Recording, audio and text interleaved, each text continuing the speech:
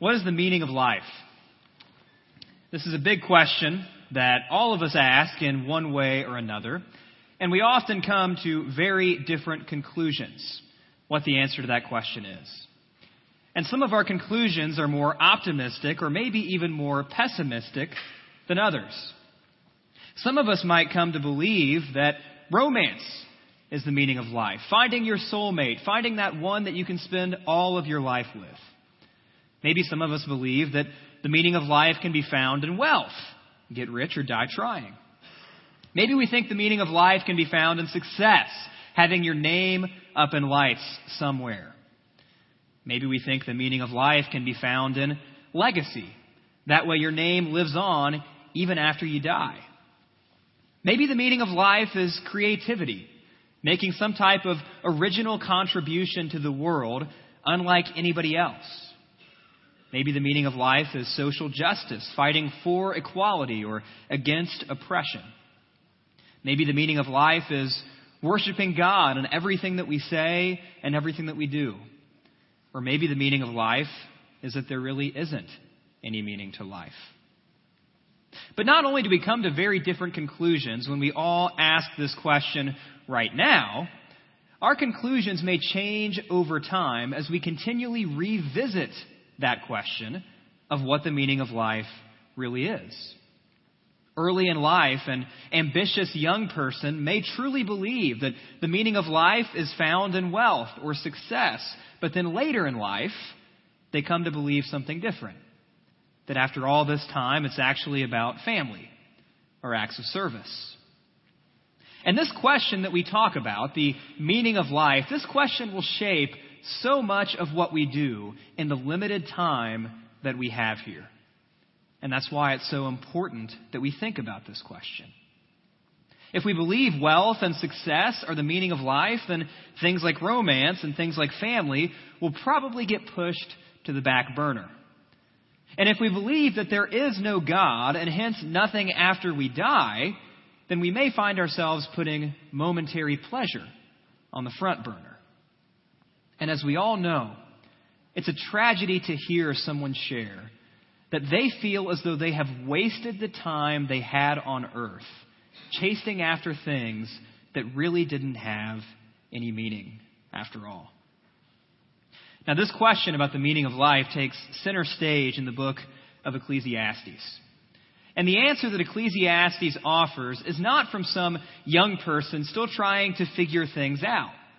As we read the words of this book, you can picture an older person reflecting back on the life they've lived, everything they've learned along the way. And perhaps Ecclesiastes will help us along as we consider the question ourselves. What is the meaning of life? No matter what stage of life we find ourselves in. And if this question is so incredibly important, it's safe to say that God's people should consider what the Bible has to say. So with that, open up your Bibles to Ecclesiastes chapter 1. If you're using one of our chair Bibles, this will be located on page 470. And if you don't own a Bible, feel free to take one home with you before you leave today. But before we do any reading, let's pray, and then we'll get started. Father, thank you for this day, for the privilege that we have of gathering together here in this building and singing songs and taking communion and reading your word, and that we can do so in relative freedom and relative peace and relative security, something that we take so very much for granted. And God, I know that there are many people in this room right now, and maybe we're wrestling with the question right now about the meaning of life. Maybe we've wrestled with it before, and surely we'll all wrestle with it again at some point in the future. And God, I pray that as we look for the answer to that big question that so many have asked, I pray that we would look to your word for guidance. That we wouldn't just look to our culture that changes, that we would look to your never-failing word. God, we love you. We praise you. We thank you for your son, Jesus. And we ask all these things in his name. Amen. Well, every time we start a new sermon series going through an individual book of the Bible, I like to start by asking some simple questions about what it is that we're reading, trying to get the background of the book that we're spending so much time in. So first things first, who wrote the book of Ecclesiastes? Well, there is debate about who wrote the book of Ecclesiastes, but one of the most important things that we can consider as we read this book is that Ecclesiastes features two different voices.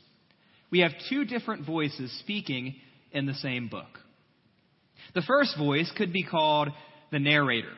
We see him in verses 1 through 11 of chapter 1 and verses 8 through 14 of chapter 12. And the narrator's job is to present and reflect on the thoughts of the other voice of Ecclesiastes. You might call that second voice the preacher. Now, if the narrator takes up the first 11 verses of the book and the last 7 verses of the book, then the preacher takes up everything else. He is by far the dominant voice in the book of Ecclesiastes. And in your translation, the preacher may also be called the teacher. And if we really wanted to get technical, you could call him the assembler, someone who gathers people together to share his wisdom. Now, one of the questions that comes up about the preacher is this Solomon? Is Solomon the preacher? Because people read some of the claims that the preacher makes, and it seems to be pretty obvious that this is Solomon. The preacher says that he was king over Israel in Jerusalem. He says that he was David's son. That matches up pretty well. We also read many of the characteristics of the preacher that seem to match up with Solomon too. But in all likelihood, the preacher is not actually Solomon. In all likelihood, the preacher is presenting a character inspired by Solomon. You could say that the preacher speaks in a way to intentionally make people think of Solomon. It's like he's using Solomon as an example. Okay, so that's who wrote it, but when was it written? Well, there's some debate there too. It could have been as early as 400 years before Jesus, or maybe even as little as 200 years before Jesus. Where was Ecclesiastes written? Most likely in Jerusalem. And why was it written? Well, to be honest, this question, when you read Ecclesiastes, is more important than who or when or where. What's most important is why. What's most important from Ecclesiastes are the key lessons that it teaches us about God, that it teaches us about ourselves, and that it teaches us about life. So with that, open to Ecclesiastes 1 through 11 as we begin reading.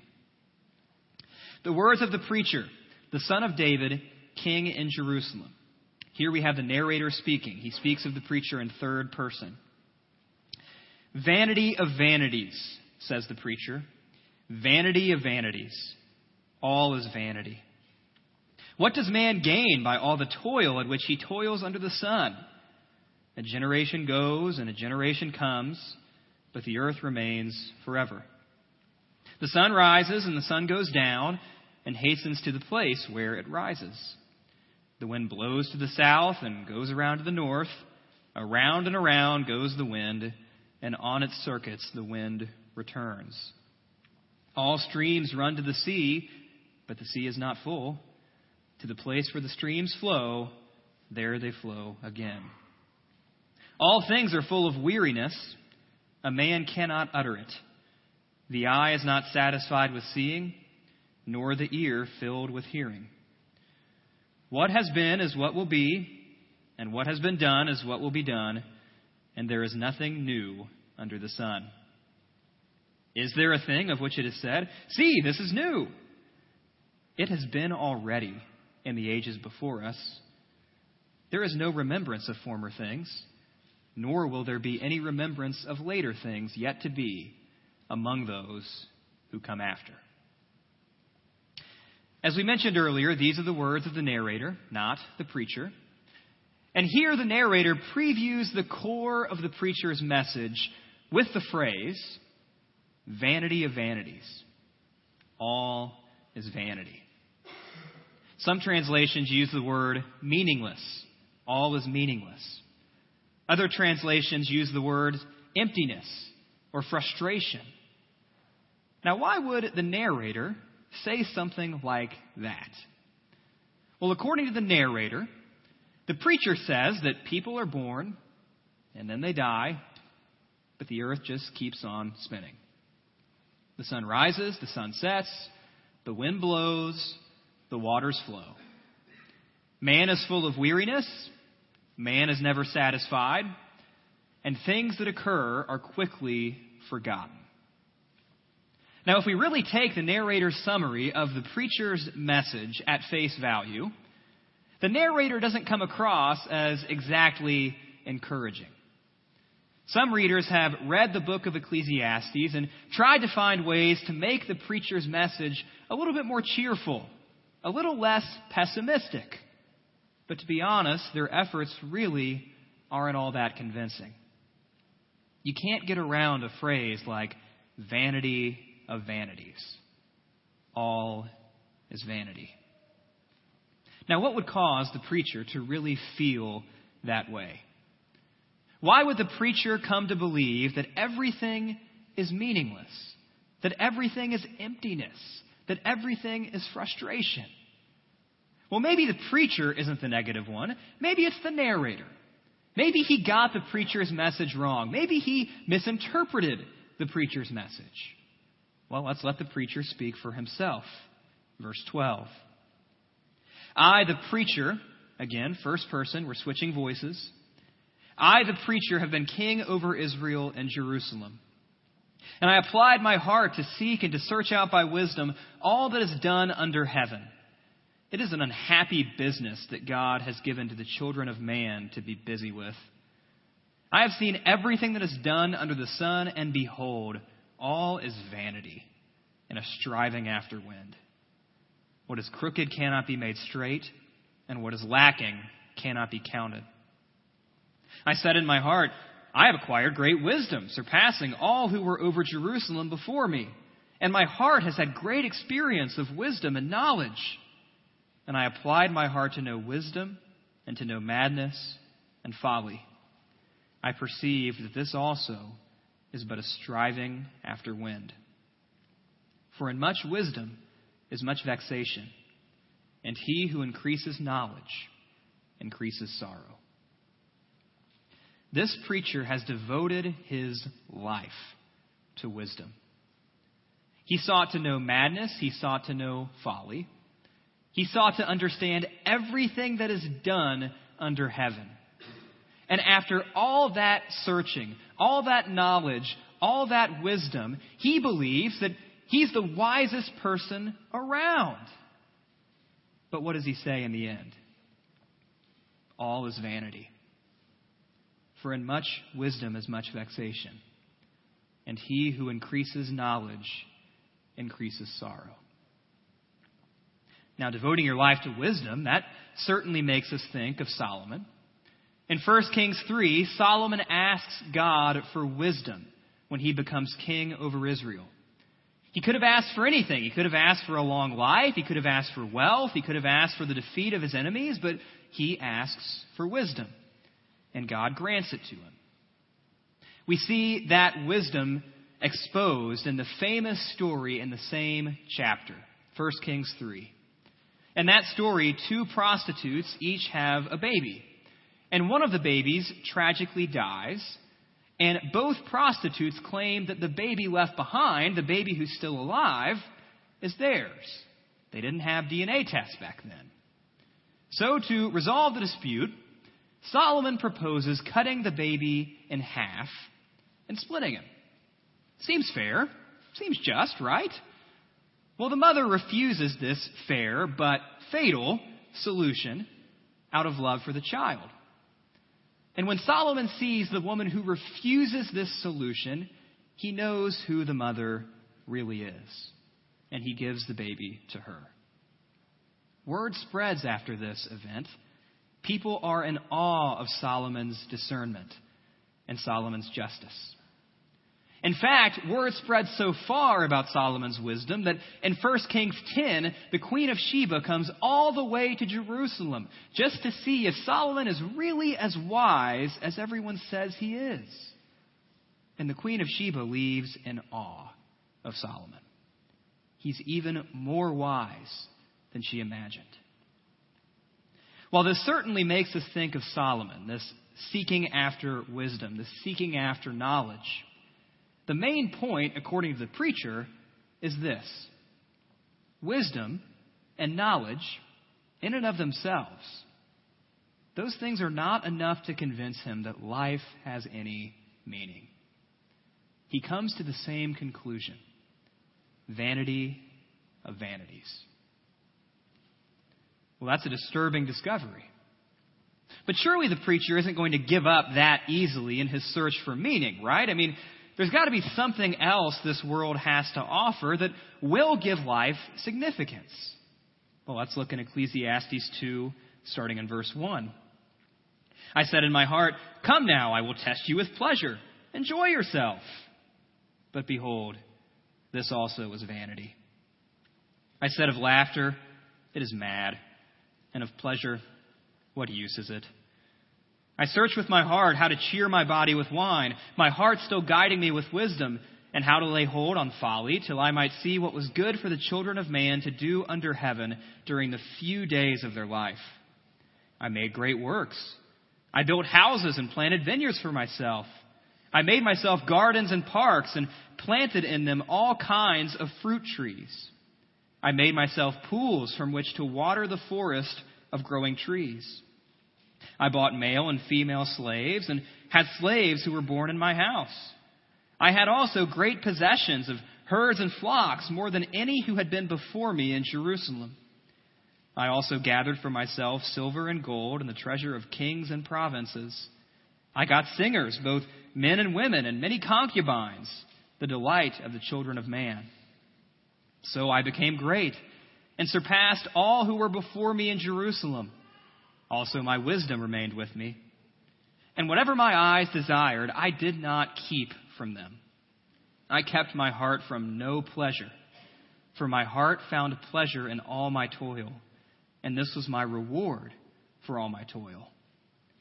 Then I considered all that my hands had done, and the toil I had expended in doing it, and behold, all was vanity and a striving after wind, and there was nothing to be gained under the sun. So if wisdom and knowledge don't provide meaning, maybe pleasure will. So the preacher doesn't hold anything back when it comes to every kind of pleasure that you can imagine. He treats himself to wine. He builds houses and vineyards, gardens and parks, trees and pools. He has countless slaves, countless livestock, silver and gold from all over the map, singers and concubines for entertainment. But after all that stuff that he collects, again, he comes to the same conclusion. This also was vanity. He says that trying to find meaning in these forms of pleasure was like trying to chase the wind. Acquiring all types of pleasure, well, that sounds like Solomon too. In 1 Kings 7, we read that Solomon's palace took 13 years to complete. That's a pretty impressive palace. It's safe to assume that a palace like that would have included vineyards and gardens and parks and trees and pools. 1 Kings 4, 1 Kings 10, 1 Kings 11 all tell us of the incredible wealth that Solomon acquired. It pretty well covers almost everything that the preacher just listed. Now, not only do we see Solomon in a chapter like this, maybe we see ourselves in a passage like this. How many of us have searched for meaning in wine, only to find that it comes up empty? How many of us have told ourselves that if only I have a house and a vineyard and a nicer place to live, if only I can keep up with the Joneses, then my life will have meaning? How many of us have tried and tried to find meaning and financial security and wealth, only to be disappointed? How many of us have searched for meaning in various forms of entertainment, or maybe even sex, hoping that finally I'll find contentment? And yet we come to the same conclusion as the preacher. This also is vanity. It's like trying to chase after the wind. Now, just like that last time, if this is in fact an intentional reminder of Solomon that the preacher is getting at, the result is the same. According to the preacher, earthly pleasure, just like earthly wisdom, does not change the fact that life is meaningless. All is vanity. All is frustration. All is emptiness. Now, if you're thinking to yourself, well, the preacher can't get any more pessimistic than that. Well, there's one more passage that we can read today. Let's start reading in Ecclesiastes 2:14. The wise person has his eyes in his head, but the fool walks in darkness. And yet I perceive that the same event happens to all of them. Then I said in my heart, what happens to the fool will happen to me also. Why then have I been so very wise? And I said in my heart that this also is vanity. Moving forward in verse 16. How the wise dies, just like the fool. So I hated life because what is done under the sun was grievous to me. For all is vanity and a striving after wind. Earthly wisdom and earthly pleasure did not offer meaning, significance, contentment. But there is one thing that the preacher has come to be pretty confident about, and that's the certainty of death. Now, some might say, that's not depressing, that's just being realistic. But for the preacher, he believes that the fool and the wise will both die in the same manner. And that certainty of life leads him to an even more depressing but not surprising conclusion. We read in verse 18, I hated all my toil in which I toil under the sun, seeing that I must leave it to the man who will come after me. And who knows whether he will be wise or a fool? Yet he will be master of all for which I toiled and used my wisdom under the sun. This also is vanity. So I turned about and gave my heart up to despair over all the toil of my labors under the sun, because sometimes a person who has toiled with wisdom and knowledge and skill must leave everything to be enjoyed by someone who did not toil for it. This also is vanity and a great evil. What has a man from all the toil and striving of heart with which he toils beneath the sun? For all his days are full of sorrow, and his work is a vexation. Even in the night, his heart does not rest. This also is vanity.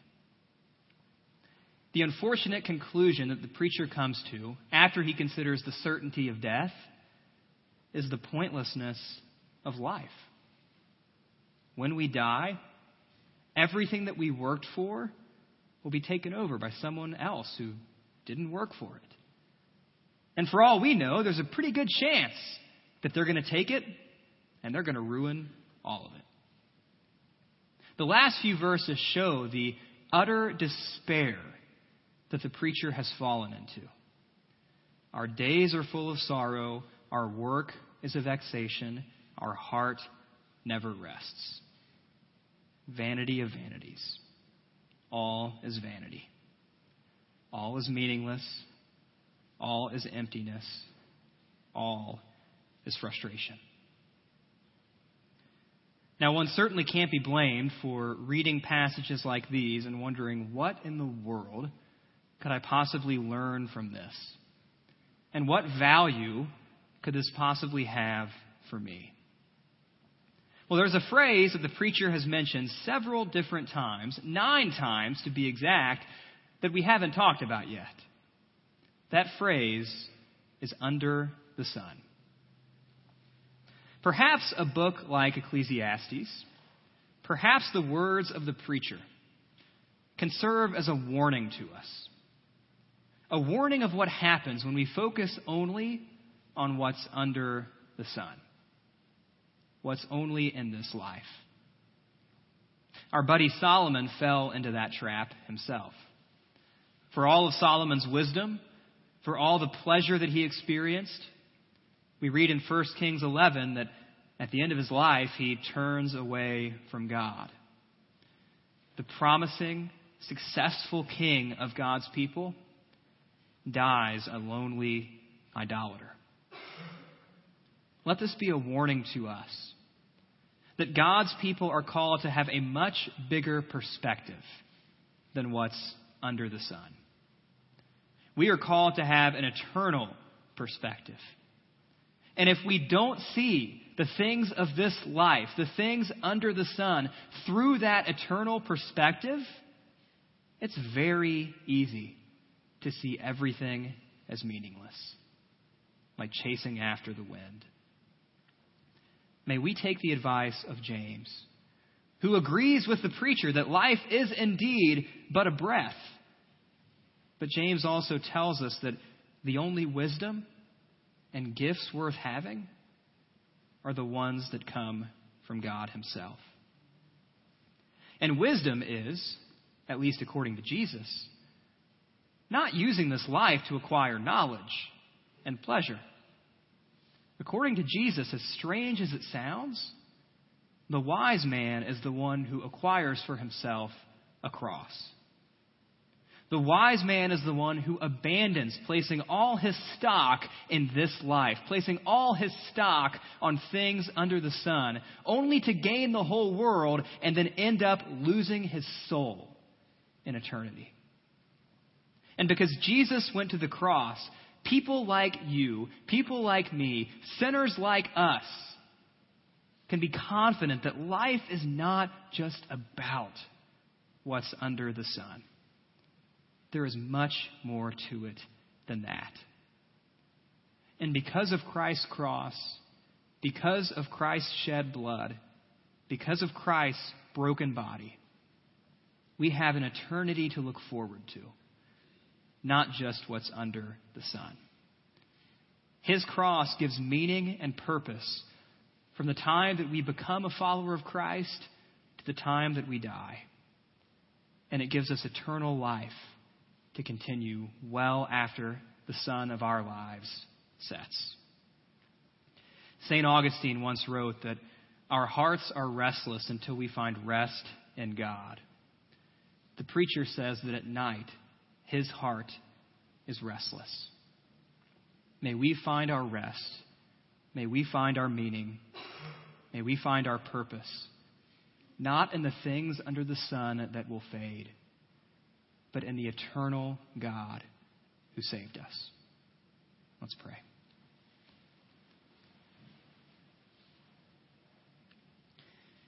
Father, I pray that you would help us to have a bigger perspective. We can get so caught up in things under the sun, things of this life, things that seem so important at the moment, but in the big scheme of things really aren't that important. I pray that we would find meaning, that we would find joy, that we would find contentment in you, because in the big scheme of things, you are the only true source of meaning and contentment and joy and fulfillment. And if we continue looking elsewhere, we'll come to the same conclusion as the preacher. Vanity of vanities. Father, thank you for sending your Son to die on the cross for us. Thank you for showing us once and for all that life is not meaningless, and that there is much, much more to look forward to than just the dates on our tombstone. Father, we love you, we praise you, we honor you. Let us look to you to rest our hearts. We ask all these things in Christ's name. Amen. If you do not yet know Christ as your Lord and your Savior, I pray that you'd make that decision today, that you'd talk to one of our elders. They'll be standing at the sides of the room, happy to answer questions, happy to pray with you, happy to share their own stories of coming to Christ, whatever it is that you might need to talk to them about. And I pray that you would leave here this morning more convinced than ever that life is not meaningless because of the life that Christ offers.